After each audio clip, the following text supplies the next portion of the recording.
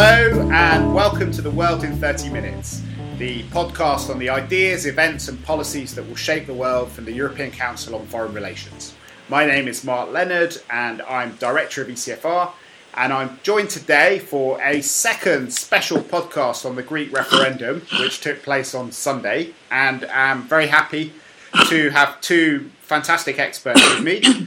First up is Sebastian Dulin, who's returning for a second bite of the cherry. He is a Senior Policy Fellow in ECFR's Berlin office, a Professor of International Economics at HTW in Berlin, and his research focuses on European integration, international microeconomics, and financial market regulation. And secondly, we have Vesa Cherneva, who is ECFR's Head of Programs, Senior Policy Fellow based in our Sofia office, and will give us the perspective from one of Greece's neighbours, as well as somebody who's sat in on various discussions amongst European leaders and might be able to help us make sense of some of the diplomatic shenanigans which will be going on in the next few days. So Greece has voted, 100% of the votes have been counted, and it seems that the no vote won in every single constituency, amassing 61.3% of the votes in total. The Finance Minister Yanis Varoufakis has resigned. In a statement, he said that he's going to wear the creditor's loathing with pride, but some people hope that his departure might make it possible now for Greece to find a more emollient negotiating style and for other countries to meet Greece halfway. So many were surprised by the outcome of the referendum, and it's not yet clear what this will mean for Greece or for Europe. So, Sebastian, why don't you start by telling us what you think the result means for Europe and also how it's seen in Berlin? I mean, first, for Europe, this means a prolonged period of uncertainty. Some people might be surprised, given that this has been framed as a Euro in and out or in or out referendum by some of the media and some of the politicians in the rest of the European Union, that Greece is still in the Euro this morning, and Greece will also be in the Euro a week from now and 2 weeks from now, because, this wasn't a referendum about the Euro, it was a referendum about a rescue package which wasn't on the table anymore. But the bottom line is there is no clear path where to go now. Already we have seen some signals that the Greek government is ready to negotiate again with the creditors, and we have heard some voices, especially from Paris and Rome, that the governments there are also ready to renegotiate. And I think we are going to hear something along that line in Germany as well. So there will be more discussions, and we just don't know whether Greece in the end will remain in the Euro or not. So, Vesa, what do you think the options are for Greece going on? There are several options that have been floated around. Of course, they are mainly related to Greece's place in the Eurozone. One of the options that was suggested was to get Greece have a parallel currency or directly go over to the drachma. This is obviously an option that is very much in front of the eyes of many people in Greece. There was the option of the Montenegro scenario, in which Greece would basically keep the euro but leave the Eurozone, which to many is politically easier to sell but economically very difficult to do, because Greece would even lose the competitive, the advantage of an eventual devaluation. And then there is the option of Greece renegotiating and staying in the Eurozone. This seems to be a very improbable option right now. Sebastian, I would disagree here. I think that it is a pretty probable option that Greece will renegotiate and that it will remain in the Eurozone that way. I would probably say it's the 50% option at the moment. Of course, we cannot rule out a Grexit, but I would say, once the dust has settled a little bit, everyone will come back and will find out that there's a lot of interest left in not having Greece leaving the Eurozone. Leaving all the legal issues aside, just just because of practical and political issues, and that the big countries will come back to the table. And Greece is ready to negotiate as well, and especially with Yanis Varoufakis gone, who really has managed to make a lot of, or basically has turned all of potential supporters for the Greek position into enemies over the past few months. With him gone, there's a real chance of a fresh start in the negotiations. So what would a fresh start look like, Sebastian, under your more positive scenario? I mean, you would have to come back to the drawing board. You probably would move a step away from the technical details of which goods to include in which band of VAT taxes, and, well, how exactly to prolong pension age, retirement age, and, well, also include some kind of debt restructuring. And, well, the German finance minister Wolfgang Schäuble has said we have to start complete new negotiations because the second package is gone. Yes, that's true, but it's also, as I said, a chance to do something where all of the actors can save their face, and where we might find a solution in which Greece can stay in the Eurozone. But what does that look like? Because it seems that Greece is going to have to introduce some sort of parallel currency pretty soon if it's going to pay its... I mean, do you want to tell us a bit more about the details of what a package might look like and how we get through the next few days? Because there is another IMF payment due on the 13th of July. Then there's a payment, it's a week later, isn't it, the payment to the ECB. I mean, do you want to tell us what some of the milestones are? I mean, one of there are basically two elements which the new package would have to have.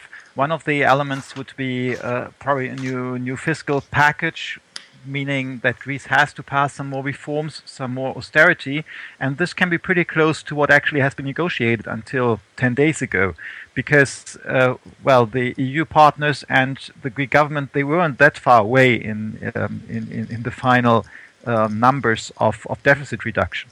However, the second element, and that was off the table so far, would have been some kind of debt restructuring or debt rescheduling, which brings down the debt burden for the Greek economy. I mean, the bottom line is, with Greek debt unsustainable, that there has to be something done from the creditor side, because it just doesn't make sense to give a new rescue loan to a country which is insolvent. This would just prolong the crisis, and the creditors will have a hard time arguing otherwise. Vesa, does it strike you as possible politically for countries to do that, given the way that this crisis has unfolded, particularly given that it will be even if Varoufakis has gone, it's Tsipras who they're going to be dealing with. Exactly, yeah. I think the economic reasoning behind this is obviously very important, but at the end of the day, the decision is going to be a political one. And I don't see any credit of confidence that this government, the Syriza government, has still in Europe. Maybe here and there in circles in France and maybe in Italy. But other than that, I think it will be very, very difficult for Greece with this government to get new concessions from Europe. And at the end of the day, the same way the Greeks can celebrate their no in the referendum, we have also publics in the Eurozone who can also be happy about saying no to Greece at this point. And I think immediately of the Germans, it will be very difficult to get anything through the Bundestag at this point, which is not going to not only build on major concessions from the Greek side, but also build on a demonstrated willingness to negotiate and to make reforms. And this is something that is definitely lacking. I mean, the monologue on the Greek side basically has reached such a low point that a Greek official last night called the creditors' demands terrorism. You cannot have a political dialogue under these circumstances with such a government. So I think there will be a very long silence on the European side until Greece comes around to a major package that it will be ready, not only ready to deal with, but also would be willing to suggest on its own. So, Sebastian, you're obviously sitting in the middle of this German internal debate. There was a headline in Politico this morning saying Greece votes, Germany decides. What would Tsipras need to do in order to allow the sort of shift that you're talking about to happen, given the state of politics that Vesta's just been describing? Frankly, I'm not so sure whether the key lies with Tsipras here, or whether the key lies with Angela Merkel or the German government. I mean, first on this issue, whether they will be able to get such a package through the Bundestag. I mean, we must not forget at this point that Germany is ruled by a grand coalition at the moment. That means there is very little opposition. The ruling government has, an overwhelming majority in the Bundestag. So even if half of Angela Merkel's own party would vote against the package, they could still get it through with the votes from the Social Democrats. That being said, of course, for her, it's difficult to sell it to her own constituency.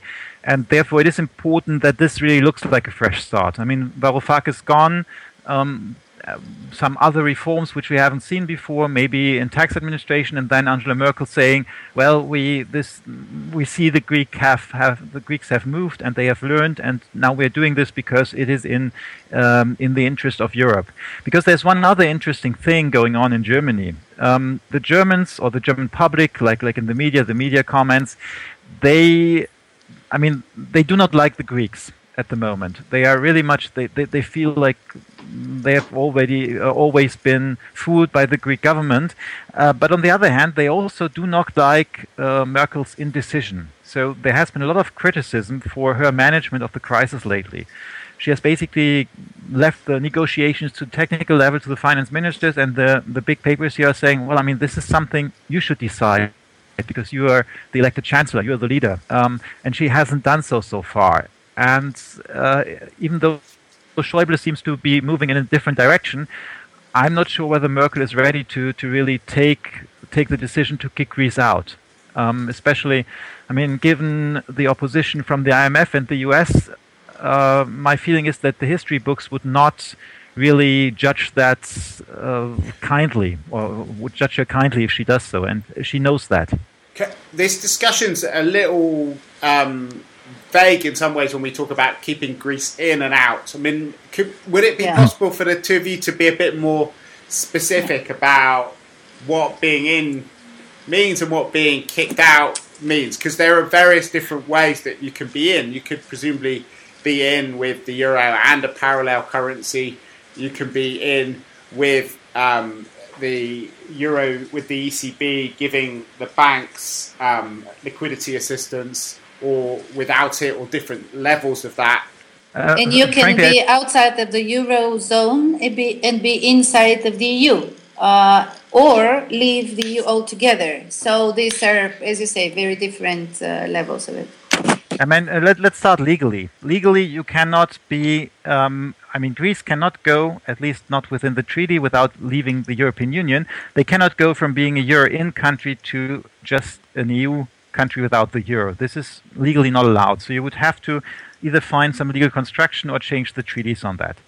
That being said, the two basic options which I see are bipolar. Either you are in the Eurozone and your banks still get ECB support to a certain degree, or have the perspective of regaining it, or you are out and you have your national currency. All the rest, I think, is not a viable option. Take the Montenegro option, that you still have the euro circulating in your country, but you don't have your own central bank. Frankly, this is not very attractive. Then you would be there. The banking system would break down. You would have now a country in Greece without the banking system, but the euro is still there. You would be uncompetitive. So I don't see why the Greek government would go for something like this. If you introduce a parallel currency, I think this is probably the first step of leaving the euro, because there's always the danger that this parallel currency will crowd out the euro in daily transactions. In addition, legally, it's not okay to introduce a parallel currency because the EU treaties are saying that the euro is the sole legal tender once you are Eurozone member. So that leaves us with being in the Eurozone, and that would mean the Greeks need some support to keep the lifeline to the European Central Bank. That means they have to service their debt towards the ECB, and for that they need new money. The question is now, how do we get new money to them, or how do we put them into a position that they don't need more new money? And there are some options. You could give them a new loan, which the ESM loan, for example, which then repays the loan with the ECB and the IMF, and then Greece would have to repay to the partners maybe over a very long period. Something like that is imaginable. So that would be remaining inside the Eurozone. And the process coming to this point, this can well drag on a few weeks or months, but the funds would be needed for that. The other option would be that Greece, either introduces a parallel currency or negotiates an exit, or just introduces the drachma overnight, and then it would be out, even if it's not legally not possible. But if Greece, just to probe a bit further on that, and Vesa, feel free to come in as well. But could you not? I mean, does it actually have to be the drachma? Couldn't you just, presumably, you're going to have to promise your staff, if you're the government, that you're going to pay them in some way.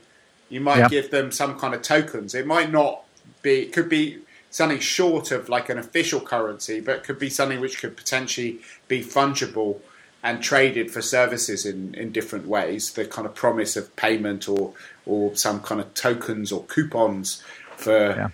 I mean, is that not possible? I mean, it is possible, and it's actually what Argentina did in that crisis before they left the currency board. They issued.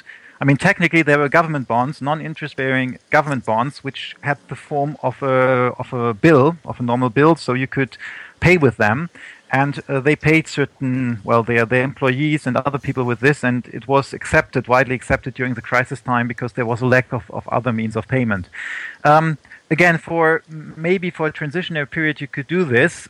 Again, the question is, if you don't solve your issues, then this might become at some point the basis for a new currency. But you could do it for a while. The question is, do you really want to do it? Because it creates additional uncertainty. Nobody wants to do it, but is there any other option? I mean, given that it sounds like the cash points are going to run out of money this week, there isn't enough money for people even to get 60 euros a day. So sure.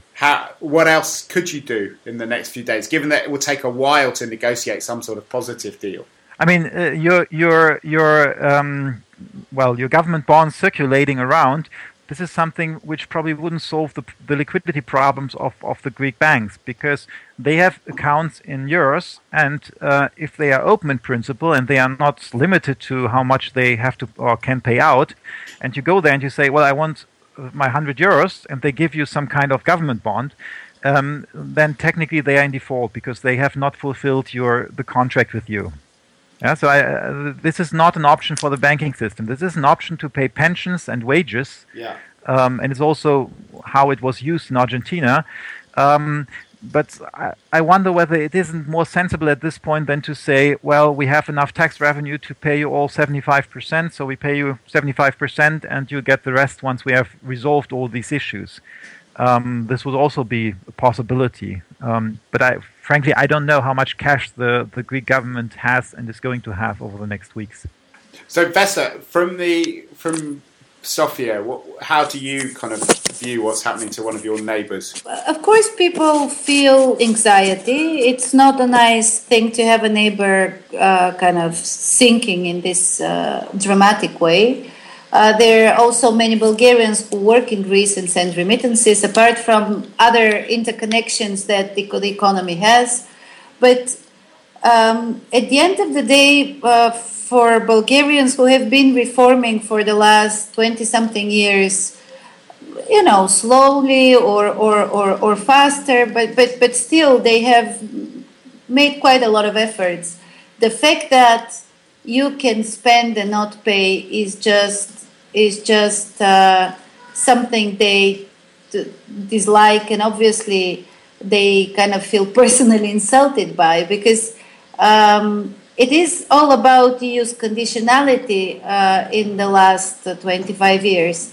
Everything that has been transformed was based on the kind of mutual understanding that we keep both sides keep their words. And the Greek example is now making feel people to have doubts, because at the end of the day, it seems that the Greeks will still try to renegotiate and get some haircut again, and get and not have to pay a big chunk of their debt, while having a welfare system that is still much better equipped than it is in many of the new member states, including in some of the countries in the Eurozone.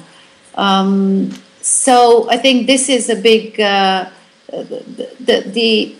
result of this crisis is going to be telling for how Europe is going to still have a transformative power vis-a-vis newly joining members. But also I think what is important is to look at the southern periphery as such. The Greek crisis is making also the southern periphery look much more not only vulnerable but much less to be trusted. And I think this has long-term implications for all of us here in the neighborhood. So, Sebastian, maybe we could kind of try and pull together some of these points that Vestler's raised. So the question of conditionality, what happens to that, the southern periphery, and I mean that's one of the big fears in Berlin and other places as well, is that if you're seen to give in to the blackmail of an anti-system party like Syriza, that's the end of any conditionality towards anyone, and it basically means the only rational thing to do if you're Spanish is to vote for Podemos. If you're in any other country that wants anything, just vote for the most extreme and uncompromising party on offer. How do they manage to make the concessions that everyone, I think, all economists seem to think they need to do, which is forgiving some of this debt, which is totally unsustainable, but not being seen to be so weak that the EU conditionality becomes a joke, and that mainstream parties throughout Europe have their kind of deathbed, their kind of death warrant signed? I mean, frankly, politically, it is a problem to give concession to Syriza, because as it looks, I mean, economists have been saying for quite a while that Greek debt is not sustainable, but the EU leaders have just ignored that, and they have said, well, yeah, we go on, and the mainstream Greek parties, they have played along. They have accepted many of these bailout packages, or so-called bailout packages, and they have passed, very impressive austerity programs. They have reformed the labor markets. I mean, if you look at what they have done objectively, it is a lot. They have cut government expenditure from the whole public sector by 30%. This is pretty much equivalent as if we in Germany would abolish the whole federal budget overnight or over a period of 5 years. This is clearly a lot. They have reformed the labor markets. And it's a liberal institute, so they have no sympathy. They're not close to the Syriza. The Institut der Deutschen Wirtschaft in Köln, they have shown that by now the Greek labor market is almost as flexible as the one of Ireland. So it belongs to the most flexible ones in Europe, much more flexible than the German one. So the point is, and this, I mean, these things were known. The question is now, how do we do this without sending the wrong signal to other countries? I still think it is possible, because you could just say, well, I mean, they have come to the end of the road. They have a debt level which is so unsustainable. They have gone through such a hardship of 5 years, so we can do something here. And even though the government might be, well, dysfunctional and not liked, there might be a solution. And I would propose to look at the HIPC initiative for highly indebted developing countries, how it was done there. There was usually done that you set some conditions and you said, well, once you fulfill these conditions, we will write down some of your debt. And in the Greek context, you could say, well, I mean, we know that the rich people are not taxed properly.